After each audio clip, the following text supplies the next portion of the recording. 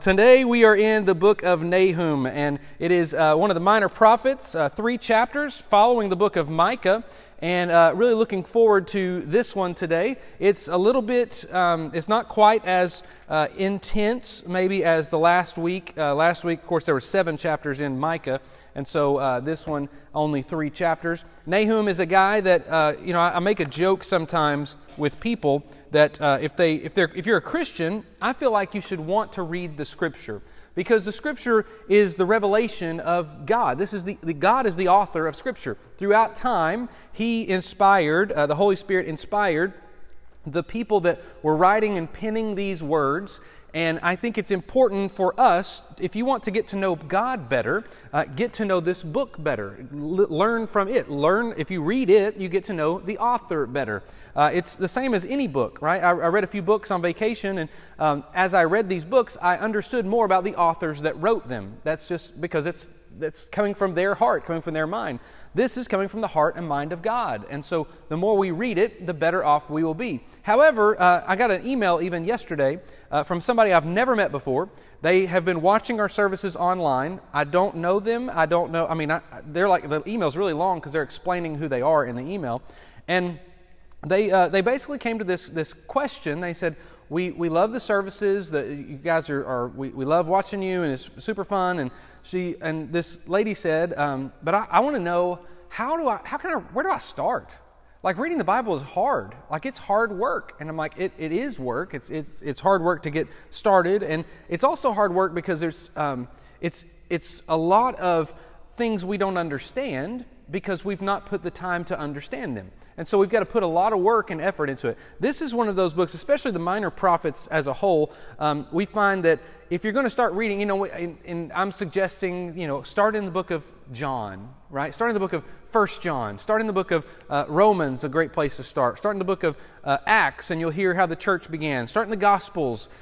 Start in, because the ultimate thing is we want to start, let's just start at the beginning of the book, like we do with any book. So, and that's a great place to start too. But then you start reading in, you're like, okay, I'm already getting confused. You get into, it's Genesis, then you get into Exodus, you're like, okay, great stories. Then Leviticus, and you're like, whoa, what am I reading, right? It's like, and then the Numbers. It's like, why am I reading people's names that I can't pronounce, right? And so the more we get in there, it's almost, you get kind of defeated, because it's not an easy read. You're trying to get to know the author. And so I make a joke sometimes with people that are trying to read the Bible, or I say, whenever we get to heaven, each of these, Nahum's going to be there, and we're going to walk up. what are you going to talk to him about? It's like, hey, so you're in the Bible. How'd that come about? And he's like, oh, you read my book? Do you like it? Yeah, it was great. I think the more we get to learn the Scripture, not so that we have more conversation starters in heaven. That's not the reason we're trying to read it. But I do think it is it helps me be reminded that these are real people. This happened. This is real. I believe in the literal interpretation of the Bible. I think Jonah was swallowed by a fish. I do. And I think that he was in there for 3 days. And I think he came out. I think it's exactly what happened. I believe in an actual flood. I believe that there was a flood in the world, and the water covered everything. I believe that. I'm not going to say that it was just hyperbole. I'm not going to say it was just God taking artistic privilege. I'm saying this happened. This has legitimately happened. And so as we read more and more of the Bible, we will begin to understand a little bit more about the author. And so that's the heart behind today. I want you to see the author in the book of Nahum. Nahum is a guy that we don't really know a whole lot about. He's another one of these guys that it doesn't give us his genealogy. It doesn't give us it says where he's from. That's it. That's what we know. We do see a little bit of some dating in this, so we see kind of some time frame in which he lived. I think I can pinpoint the time frame within, I've got a span of about 150 years that I can figure he's in somewhere. I don't have an exact day, but you know what? I don't have to have an exact day. If I needed one, God would have put one in there. He's given us a time frame, though, and so this book takes place about roughly 100 to 130 years after Jonah. And the reason I know that, the reason we want to know that, is because this book was written, it's about the city of Nineveh. Now, you remember a couple weeks ago, Pastor Charles shared with you about Jonah. shared a lot about Jonah and about the city of Nineveh. Jonah went into Nineveh, right? He after he tried to run away first, then he went into Nineveh eventually, and he goes and preaches in Nineveh repentance. And he's like, hey, he doesn't even preach like turn from your wicked ways. He says, listen, the Lord's going to destroy Nineveh. It's over. It's over. And people, they turned. They turned their hearts back to God. They turned their hearts to God, and great revival broke out. Now, this is about, I think it's about 130 years-ish after Jonah. And so I want you to realize something. Jonah preached to Nineveh, and Nineveh revival broke out, and they turned their hearts to God. 130 years later, Nahum preaches to Nineveh, and Nineveh does not turn to God. They are not in revival mode. Now they are in rebellion mode, and he talks about the destruction of Nineveh. I think this Nahum may be the most favorite of the prophets, because Nahum is a guy who preaches against, he's prophesying against the evil city of Nineveh, which is where the Assyrian capital was, right? So the Assyrians, who were the ones brutally going in, and whenever they would go and take over someplace, they would, bloodshed like crazy. They were brutal. They were evil. And so Nineveh was their capital city. So the southern kingdom specifically, this Nahum was prophesying for the southern kingdom, Judah, but it was about the city of Nineveh. Here's something that's pretty cool. If you read this whole book as a survey, he's telling the people of Judah, but he knows that the ears of Nineveh are going to hear it. So it's kind of like me telling you something, but if, let's say, my brother is here, and let's say I'm trying to get a message across to my brother, and so I'm telling you guys about my brother, and my brother's going to hear it, right? So that's kind of how he's telling the people of Judah, but Nineveh is going to be the ears that really are grabbing a hold of what this is. So and there's a couple times he'll direct some words to Nineveh, but most of them, again, are about Nineveh.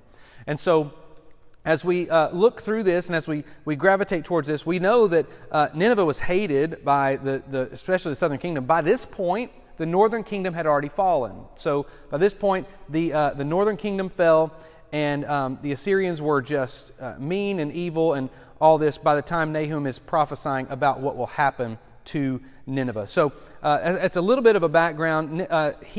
There's some confusion about where he was really born and where he was raised. It says he was of the people in verse number 1, Nahum of Elkosh, which is a couple of different places could be describing that, but ultimately, again, what matters is the message of this prophet.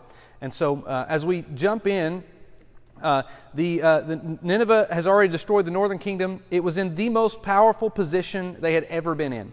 So what had happened, and if you remember way back, so they had tried already, if you know of Sennacherib, if you remember, tried to take over Jerusalem, right? And it took the Assyrians down to the gates of Jerusalem. Death angel comes, wipes them out, right? That's like massive, massive win for Jerusalem, for the nation of Judah. And so that had already happened, so Assyria had already lost to the southern kingdom, to the nation, to the city of Jerusalem. And so, but what happens in our understanding is one loss, so we're going to look at the Assyrians in the city of Nineveh. One loss is then followed by a whole bunch of wins.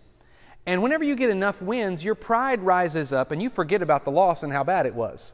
And so by this point, by the point Nahum is writing about this season he's writing about, which this all happens within 50 years of his prophecy, the Babylonians and the Medes are the one that end up destroying Nineveh so bad so you don't even know the city's there anymore. The city's like demolished. It's in oblivion. Just destroyed.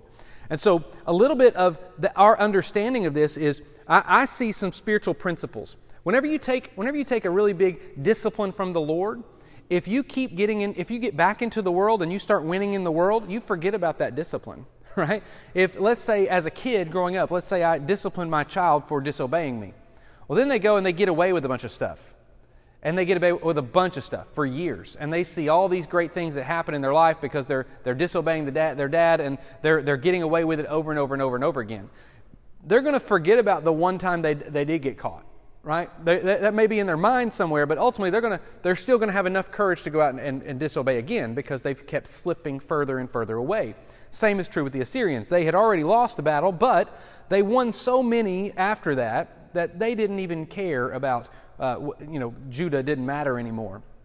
So we see Nahum is, it's again, these 3 chapters. We're going to look at it in these 3 chapters, and we'll see. If you're kind of wondering the area in which he lived along the timeline, I believe Nahum falls just after Isaiah. Isaiah, his term, and there's some battle things that happen, and some.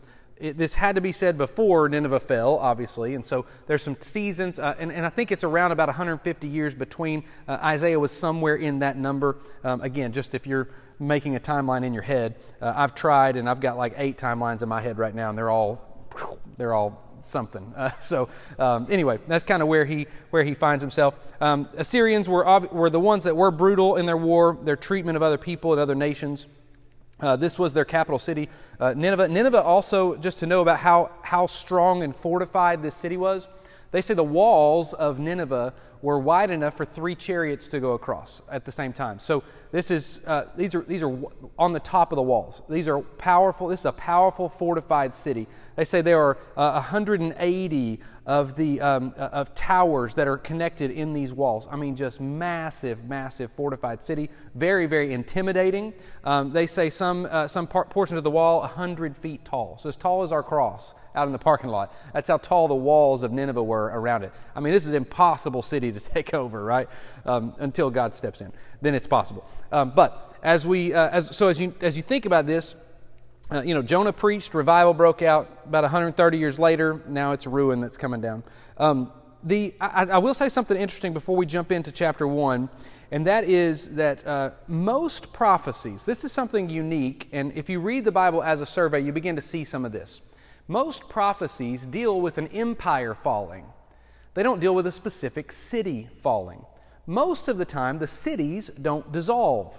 Most of the time, the cities are just captured by someone else, and then whoever captured it, because why would you want to ruin a city, right? Especially like a city like Nineveh, who's got massive fortified walls, massive towers, a great military strength. If someone like the Medes or the Babylonians are going to end up taking over, why not keep the city intact, right? Then you can use that city as your new capital, or as as a place of trade for you, or as a place of whatever. And so this is what makes this one interesting, because Nahum specifically talks about the city of Nineveh being completely and utterly destroyed. He didn't talk about the other cities being destroyed. He doesn't talk about other cities. There's no other place where a lot of cities are taken down. It's empires. It's the Assyrians, the Babylonians, the Medes, the Persians. It's those big empires. The Greeks, the Egyptians. It's those things. It's not specific cities. So I think it's interesting to note that here as we jump in, because I think we will find something, if we realize and recognize that, we'll find something pretty amazing in this survey. So chapter number 1, we're going to look at this in the 3 chapters, just in those 3 sections, because I think it's laid out pretty well.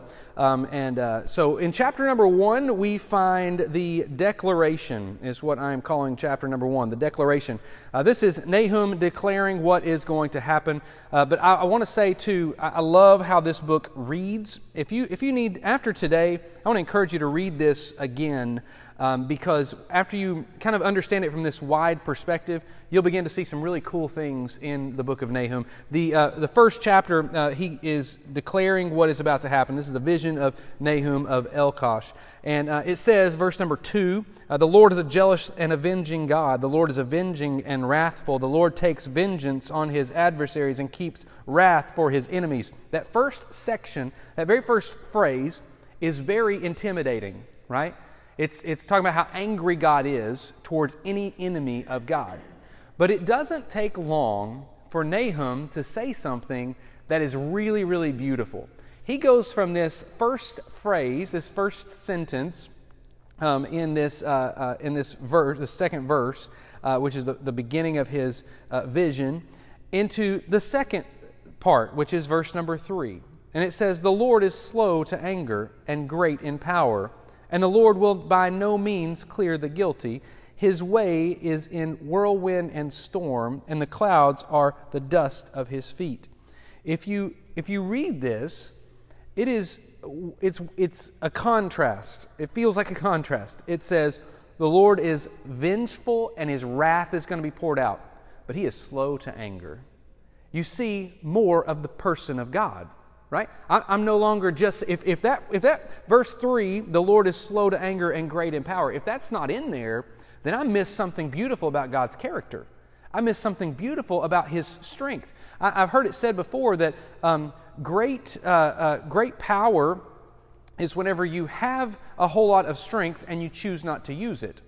Otherwise, you don't have any power, right? It's when you have great and you choose not to use it, then you're a dangerous person because you have the potential to do it, but you don't. And so it's telling us in this scripture, God not only is very vengeful and very full of wrath and full of holiness and power and strength, but he's also slow to anger, meaning he can control it.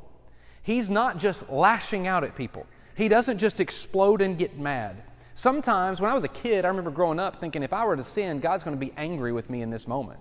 And he's going to yell at me, and he's going to be frustrated, and he's going to be just, I can't believe you did that. How dare you do that? Like, that's what I pictured of God. And then I began to read Scripture. I'm like, that's not the character of God at all. He's not surprised by some moment of sin. He's not surprised by some moment of disobedience. Rather, he's slow to anger. He's patient. And this also tells me that the city of Nineveh was standing at the point of Nahum writing this because God allowed it to stand. That's it. He was waiting. He's slow to anger. He's not going to just lash out. The second Nineveh did something, he knew Nineveh was going to fall. God knew Nineveh was going to fall before Nahum did. And instead he says, I'm going to wait. I'm going to put off this because I am slow to anger. And it's not because, I think that Nineveh, if we take this principle and we put it into our life, this Nahum is full of principles. If we take the principle that Nineveh has been sinning and sinning and sinning and sinning, and God is going to punish them. But as Nineveh is sinning, sometimes we get in the mindset, I believe that Nineveh, the people of Nineveh, whenever they hear this, I think that they were so prideful and arrogant that they thought, we are untouchable. God can't do anything. If he could have, he would have. Right? If God could have fixed this, he would have fixed this. Otherwise, why did God allow so much of this to happen? Well, don't think that just because God's not doing it doesn't mean he can't do it. Because he can. Because he's slow to anger. He is slow to anger and great in power. I think about that this is not too far from when Sennacherib tried to come and destroy the city of Jerusalem, and he lost that battle terribly. I mean, there was 100,000 plus soldiers that were destroyed on that day, and as that happened, we forget about that because we've seen so much destruction from there, and we're not too far out from it, and yet the Assyrians had experienced so much victory that they thought they were untouchable, and so Nahum preaches. And as he preaches, the nation and the people of Nineveh would not listen. Listen to what it says as he transfers from how the Lord is slow and to anger. It says that his ways are whirlwind and storm, and his clouds are the dust of his feet. He rebukes the sea, makes it dry, dries up the rivers. Bashan and Carmel wither, the bloom of Lebanon withers. And then it says in verse 5, the mountains quake before him, the hills melt, the earth heaves before him, the world and all who dwell in it. Nahum basically, he says, listen, God holds his wrath for those against him. His vengeance is going to be poured out. But he's slow to anger. So just because you're getting away with it now doesn't mean he can't do anything about it now. And then he says, in fact, here's how strong he is. And he begins to, in those couple of verses, he begins to talk about the strength of God. I mean, when you hear that the mountains quake before him, the hills melt before him, the earth heaves before him, the world and all who dwell in it, oh my goodness, his power is strong. Notice in those verses, this is one of the coolest things. Sometimes what's not said is pretty awesome too. The Assyrians were known for their weaponry. They were known for the amount of weapons they could carry, the amount of weapons they could move, the amount of weapons they could haul, and the amount of weapons they could use against everybody else. Everybody else couldn't handle the weaponry. Again, they could move 3 chariots side by side on top of their walls. They had machinery, they had weaponry, they had all kinds of military power in their objects. Notice, as Nahum is describing God, he doesn't mention a weapon at all, because God doesn't need a weapon. God doesn't need to come up against Assyria the same way Assyria would come up against God. Nahum is reminding Assyria, and he's reminding the city of Nineveh, that is the most fortified city on the planet, that has more military weaponry in their walls than any other city. And he says that the Lord is slow to anger. His way is like a storm. You know what you can't fight? A storm. You can't. A whirlwind. A tornado comes, you can't fight it. You cannot fight. You know what happens with a tornado? It destroys whatever's in its path. That's what happens. Nahum is telling the city of Nineveh, your walls can't withstand the tornado of God. They can't. Your weaponry cannot fight against the one who rebukes the sea and makes it dry, who dries up all the rivers. Nineveh was in a place where we'll see in just a minute that he talks about that there's all these, it's a connection point, and there's rivers and there's lakes and there's different places around Nineveh at the time, and that's where their water supply is coming from. And so Nahum says, God can dry up your river. What are you going to do if you're thirsty? What are you going to do? Your soldiers can't go out and fight anymore because they're dying of thirst. Nahum's like, you don't know the power of this God, Nineveh, so you better listen closely. And then he says in verses 6 through 8, the prophecy turns from how powerful he is to what happens when he shows up. I want you just to read verses 6 through 8. I'm not going to read them to you. I encourage you to read them. But as he's not talking now about how powerful he is, he says, who can stand before him? Meaning his presence is so powerful, you better watch yourself whenever you even come into his presence. Do you know how Assyria tried to attack Jerusalem the first time? Assyria showed up to Jerusalem. And now Nahum's saying, God's showing up to you now. He's not waiting on you to come to him again. Now he's coming to you. And when he comes to you, be careful, because his presence is overwhelming. As they say, the Lord's good. He's a stronghold in day of trouble. Yes, that's good. His wrath poured out like fire. The rocks are broken into pieces by him. Whenever he shows up, his presence is so powerful, you're not going to be able to withstand it. I love how verse number 8, I said I wasn't going to read any of these, but I'm going to. Verse number 8 says, but with an overflowing flood, he will make complete end of the adversaries and will pursue his enemies into darkness. I don't know about you, but I don't want God pursuing me for destruction. That sounds intense and dangerous and awful. It says that he will make a complete end of the adversaries. A complete end.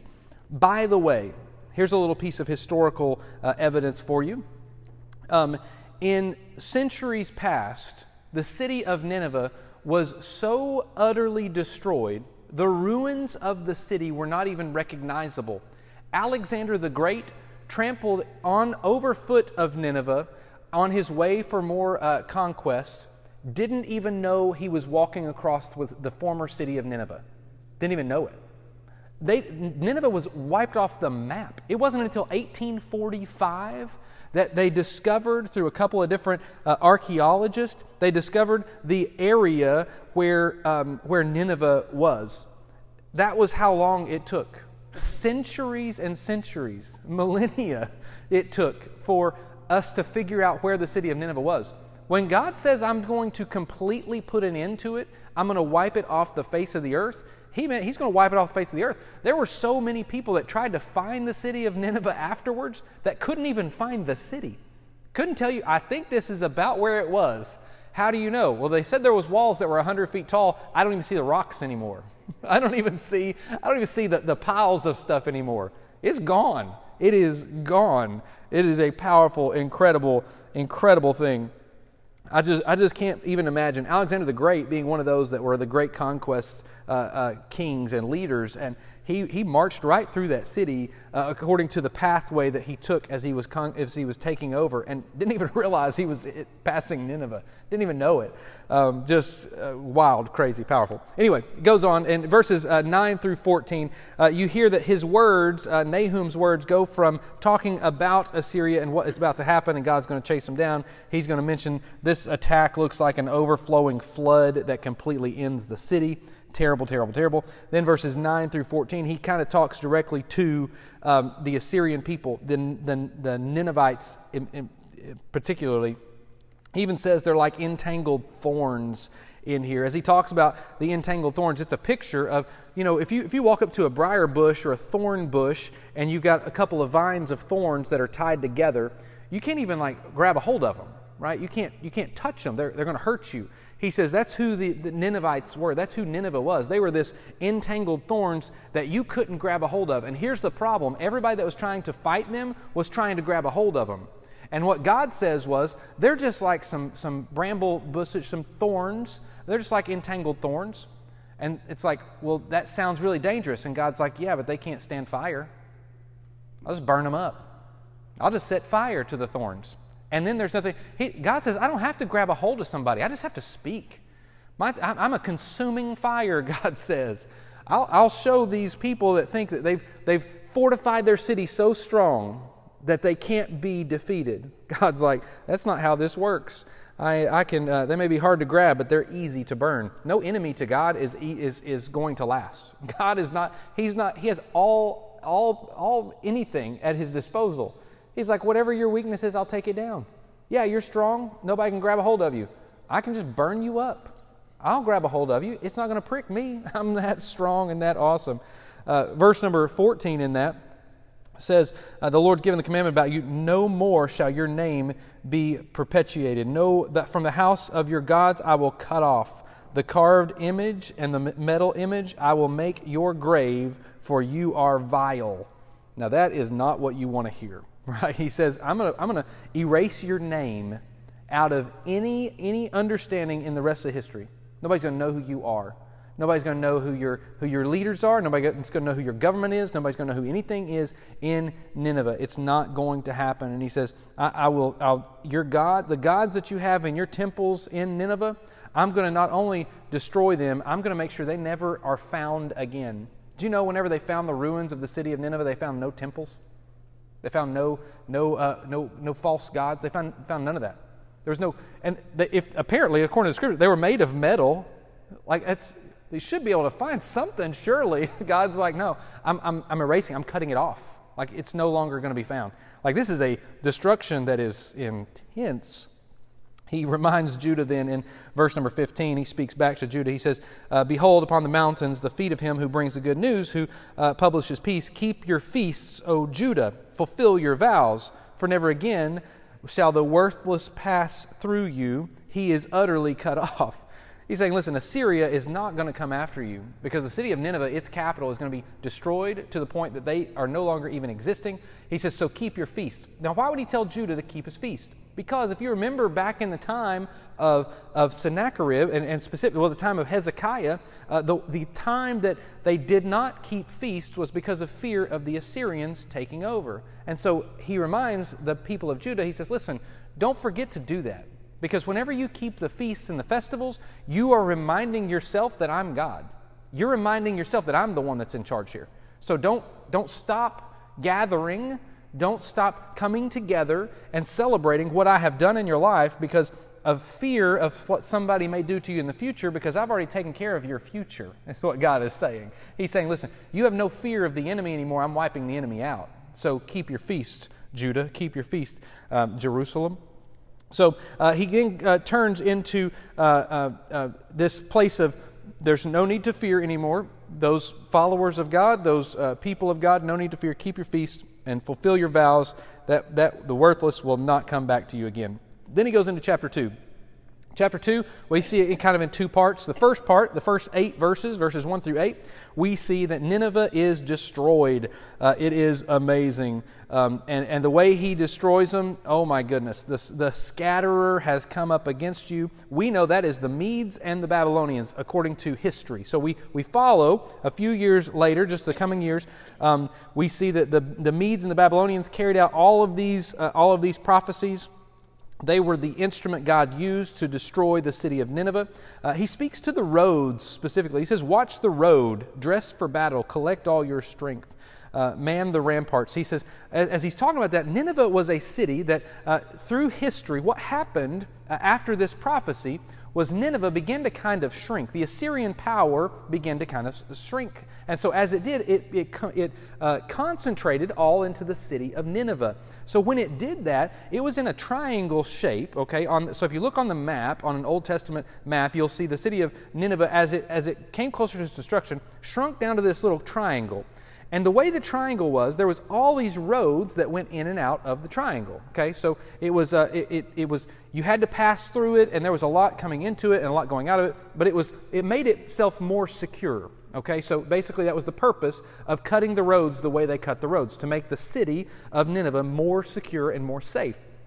And so here's what's crazy: the thing that Nineveh thought would make it more safe, God calls out and he says, hey, you know those roads that you think make you safe? They're about to be covered in blood. So what you think is going to protect you, I'm going to show it as one of your biggest weaknesses. I'm going to make sure that's how I'm coming into your city, is what God is saying. He says, those things that you thought, this is going to keep people out of my city, God says, that's the way I'm coming in. I'm not showing up in the back door. I'm showing up in all the front doors. Every front door every gate that you think you're going to keep me out on, this is how I'm showing up. Assyria would be all on the defense, and they shrank so small. This was their little hub. All this goes on. So the first 8 verses we see and hear how that destruction happens. The shield, verse number 3, the shield of his mighty men is red. His soldiers are clothed in scarlet. The chariots come with a flashing metal on the day he musters them, and cypress spears are brandished. And as you see that happen, you can picture it. So Nahum is looking and seeing this kind of play out, right? And he says, the chariots, as I see them coming, are flashing metal. What that means is the chariots are no longer on the ground going the same direction. Flashing metal means that they're now in disarray. They're now being blown up, and there's metal coming all over. They're now being destroyed. They're hitting the roads that were once their protection, and they are now banging back and forth because they're no longer on the trail they meant to be on. It says that their shield of the mighty men is red. What is the color of red? It's the color of blood. It says their soldiers are covered in scarlet. Their soldiers are covered in blood. And he goes on. And as you hear it and see it, those few verses are they're scary and they're nasty. But those first 8 verses talk about that destruction, what it's going to look like. Then verses 9 through 13, through the end of chapter 2, what you see happen is after Nineveh is destroyed, we see in those verses Nineveh gets robbed. You know, one of the things that the Assyrians would do when they would go and conquest and they would go and conquer someplace, they would rob the cities. They would ransack whoever they destroyed, and they would take all the precious metals, all the precious gold, all the precious jewels, silvers, everything, and they would take it, and guess where they would store it? Nineveh. That's where they would store it. Assyria would come in, they would take everything from a nation, and they would go and put it in their home in Nineveh. And so what we find is when God talks about utterly making this city into an oblivion, He is not kidding around. He first says, here's how you're going to be destroyed. All your men are going to be covered in blood. All of your shields are going to be covered in blood. Your chariots are going to be blown to smithereens. Like there's no hope for anybody in this. What once protected you is covered and laid in blood. What you were once proud of is now going to be your demise. Then he says, starting in verse 9, plunder the silver, plunder the gold. There's no end of the treasure or of the wealth of all precious things. Then he says in verse 10, desolate desolation and ruin. Hearts melt, knees tremble, anguish in all loins, and all faces glow pale. As he talks about this, it reminds me of the fact that the three words that he uses to describe Nineveh here, desolate, desolation, and ruin, are translated desolate and ruin and void, or empty, is what he's saying. He's saying, listen, all that treasure you had, those vaults of all the gold are now empty. The life that was once buzzing in Nineveh is now void. It's now a desolate place. It's now ruined. It's now gone. That's where we are in this scenario. And he's talking about how the spoil is so bad, it's gone. Nothing is going to happen. And that's how he wraps up chapter 2 in this. And he goes into chapter number 3. And listen to chapter 3. He starts out, "Woe to the bloody city, all full of lies and plunder, no end to the prey." Here's where Nahum, I think, if you look at these 3 chapters, the first one is the declaration of the what's going to happen. And then chapter 2 is the description or the actual destruction that happens. Then chapter 3 is this reason why it's happening. He doesn't just leave Nineveh to wonder. He begins to describe Nineveh in a place in chapter 3 that is awful. And listen to this. So I can't help but think Nahum is writing this down. And I don't know how the prophets exactly got the message. I don't know how. Was it a vision, dream? I think that was primarily the way God was speaking. But they had to take their pen, dip it into ink, and then begin to put it on paper, right? They had to do that. They had to write it down, especially the writing prophets. And so they would write this stuff down, and he's writing down. I can't imagine his mind going to where he sees this destruction. Listen to what happens. He says, "The crack of the whip, the rumble of the wheel, galloping horse and bounding chariot, horsemen charging, flashing sword and glistening spear, hosts slain, heaps of corpses, dead bodies without end. They stumble over the bodies." There were so many dead bodies in Nineveh that they were tripping over them. That's how awful and terrible. And you can almost picture, as Nahum is writing these down, I mean, he's like, he can hear the sounds, the whip cracking against people. He can hear the rolling of the wheel of the chariot and how a wheel fall off of a chariot and go one direction. And he hears the horse galloping and all of these moments, and sword flashing in front of him, glistening spears as they're coming through the air. It is an overhaul. There's no way to get out of this. What Nahum is saying is, this is all happening, and there's a reason it's happening. And verse number 4 begins to show the reason. "And all for the countless whorings of the prostitute, graceful and of deadly charms, who betrays nations with her whorings and the peoples with her charms." He begins to say, he talks about the filth of Nineveh.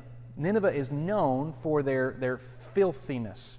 They're not only known for being the capital of the most brutal nation ever, but they're also known for the sexual promiscuity, for he calls Nineveh a prostitute here. He says all of your women have gone too far. They are all out here luring other guys in. That's one of your tricks, one of the things that it is against what God wants, and it is not good at all. Listen to what he says in verse 6. Verse 6 is I can't imagine. It says, "I will throw filth at you and treat you with contempt and make you a spectacle." Because you have caused shame on other people, and you've housed them all here in Nineveh. So I'm going to destroy the house. And you've done all this, so I'm going to throw the filth back at you, and you're going to see something that is so grotesque when you see the destruction that I am going to bring. And as he talks about this, he's explaining this is because you've taken something I've deemed as precious, man and woman. Can you imagine God in heaven saying, I created man, I created woman, and I've created this union. And there's this beauty in creation. And I want them to go forth and multiply. And I want this multiplication process to be a beautiful thing between these two people. And it's going to be wonderful. And this whole direction of life is going to bring glory to me. And I'm going to use this as an illustration for the bride and the church and Christ and how all of this all puts together. And God's saying, I've got this beautiful, beautiful masterpiece that I've painted. And Nineveh, you've come in here and tried to ruin it. You've come in here and you've taken my beautiful creation and you have done something with it that has turned other people, that now other people are not seeing me anymore. And I don't want that to happen. It's not going to happen. So I'm not going to hold my wrath back any longer. So the things you've done that have made me look not like I'm in control, I'm going to now turn on you and you're going to see you're not in control and I am in control. And that's going to be final. He goes on into verse number 8. Verse number 8, he says that he will. He says, "You are you better than Thebes, set by the Nile, with water around her, her rampart a sea, and water her wall." This is the place where specifically the Assyrians went and captured this place, and that city was one that was said to be impenetrable. They said you could not get to the city of Thebes. You could not get in that city because it was fortified by nature. It wasn't just fortified by 100-foot walls. It was fortified by nature. It's surrounded by water. It's this beautiful place down in Egypt. And so if you remember the Assyrians, after they failed in Jerusalem, they went and they destroyed, they took Egypt down. They took down specifically this place in a battle. And so God says, do you remember how the whole world says that city couldn't be taken because of how it was positioned? He says, do you remember that? Why do you think that you could take a city that was impenetrable, but I can't? He says, I'm going to take you, the one who took that city. I'm going to take it down. I'm going to take you down, and it's going to be ugly, and it's going to be nasty. And I'm telling you, don't think you can't be overthrown. See, Nineveh had overthrown great cities before, and God says, so I'm going to overthrow you. The difference is that city was still intact. It was just run then by the Assyrians. And then when it was overtaken again, it was run back by the Egyptians again. But God says, Nineveh is not only not going to be anybody's capital city anymore, nobody's going to know it existed anymore. I'm going to wipe it off the map. People are going to walk around and not realize they're in the same place that you lived. That's how utter destruction I'm going to bring. And he says, because in verses 8 through 10, he talks about that city and how it had friends, how it had people around them. Because listen to how he says, Cush was her strength, Egypt too, and without limit. The Libyans were her helpers. And this is verse 10. Yet she became an exile. She went into captivity. Her infants were dashed into pieces at the head of every street. For her honored men were cast, and her great men were bound in chains. What he's saying is, whenever you took that city over, they had all kinds of allies, and you still ended up taking that city. And God's saying, I'm going to take you. Listen to what he says in verses 11 through 13.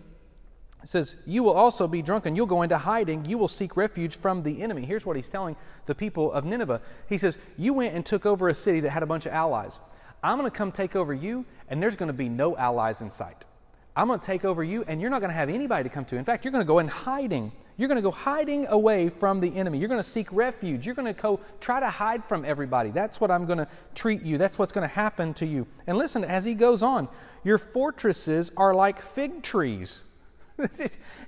Those big walls of yours, I'm going to snap them in half. That's what I can do. You built it, and I'll destroy it. I am God, and there's no way around it. And then he goes on, and he goes even deeper. He says, behold, verse 13, your troops are women in your midst. The gates of your land are wide open to your enemies. Fire has devoured your bars. He's saying this, the great, mighty, strong, the strongest, most powerful army in the world was the Assyrians. The men of Assyria were soldiers that nobody wanted to mess with. And in this time, women had a role. The women's role was to be the homemaker, right? That was the women's role. They were to they were to sow. They were to harvest. They were to do some work in the fields. They were delicate to the Assyrians, and the men were strong and powerful. And what God says is, your soldiers that were once strong and powerful are going to be delicate in my hands. I'm going to show you that they cannot withstand the power of me. That's how he says, your women are, behold, your troops are women in your midst. Gates of your land wide open. Those gates that you've drawn up, you just open them right up to your enemies. They're coming in the front door. Don't even waste your time thinking that it won't happen. And then verse 14, I like how Nahum does this. He says, draw water for the siege, strengthen your forts, go into the clay, tread the mortar, take hold of the brick mold. You know what he says in verse 14? You know what? Get a lot of water, because you're going to need it. Go ahead and start mixing the mortar now, because you're going to need to build stronger walls, and you're going to need to do this. And then he's like, but it's not going to matter. So you can prepare all you want to prepare. Go get all the water you want. God can dry it up. Go put all the bricks, all the extra bricks on the outside of the walls. God's going to, they're twigs. They were twigs before. They're going to be twigs now. It's not going to matter. He says, there will the fire devour you. The sword will cut you off. I will devour you like the locust. Multiply yourselves like locusts. Multiply like the grasshopper. You increased your merchants more than the stars of the heavens. The locust spreads its wings and flies away. So listen, as fast as you built all this up, as long as it took you, I'm going to devour it in a moment. It's going to be gone. It's not going to last.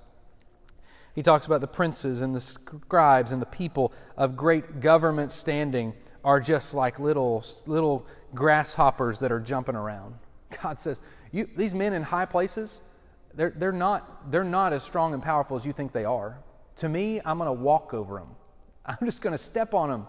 They're going to try to hop away from me and they can't get away. I'm not going to let them escape. And then in verse 18 and 19, how he wraps up this prophecy to the city of Nineveh. He says, your shepherds are asleep. O king of Assyria, your nobles slumber. Your people are scattered on the mountains with none to gather them. The Assyrians, the way God describes the most desperate spot. I want you to think about this for just a second, because this one rocked me as a pastor. The way God describes the Assyrians in Nineveh is they are like sheep without a shepherd. Now, if you think about this, God in the book of Nahum, so far these have been very difficult words. These are. I mean, he's talking about just burning them up. He's talking about stepping on them. He's talking about blood up to everywhere you can see. He's talking about, and he says the worst part. He saves the worst part to the end. And he said, you're like sheep scattered with no shepherd. There is something dangerous about being a sheep with no shepherd. You're at complete vulnerability. There is no protection for you. There's no hope for you. Whatever comes at you, you can't defend yourself. You know, when I think about Christianity today, I think that we have people that call themselves Christians, but they do not have any pastoral care in their life. They're not involved with any Sunday school class anywhere, any small group anywhere, any church anywhere, any ministry anywhere. They have no shepherd, and they think they're okay. Can I tell you, like, it breaks my heart every night to think that, and I know I can't shepherd everybody. I know I can barely shepherd you guys in here, like barely. I'm doing my best. I know I have incredible limitations, but I know that God has called a lot of people to be shepherds, a lot. We should be raising up shepherds. We should be raising up people that understand the value of protecting sheep. And by protecting, like I'm going to bat. I'm praying every week for all of you. I'm praying every week for the people in our church. I'm praying and going to the Lord on their behalf, begging God to protect them this week, give them opportunity to see God at work this week, because I don't want anyone. But the way God called me here was He set me here. I told this team no. I was like, I'm not the guy. I promise. I have way too many inefficiencies. I have way too many deficiencies for this type of work. I'm just not. This is not what I'm supposed to do. I said no. And God put on my heart. There was a day I showed up here, and I should have never showed up, because this is what God did. He showed me, and as I saw the congregation here, I saw sheep without a shepherd, and it broke my heart.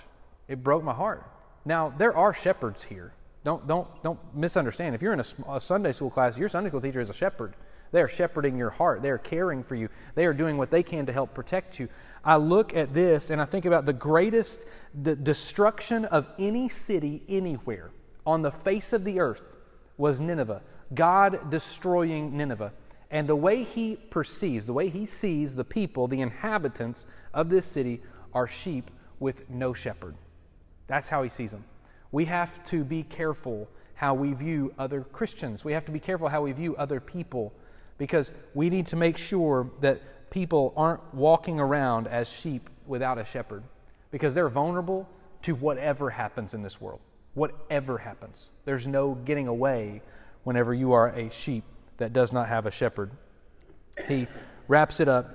There is no easing your hurt. Your wound is grievous.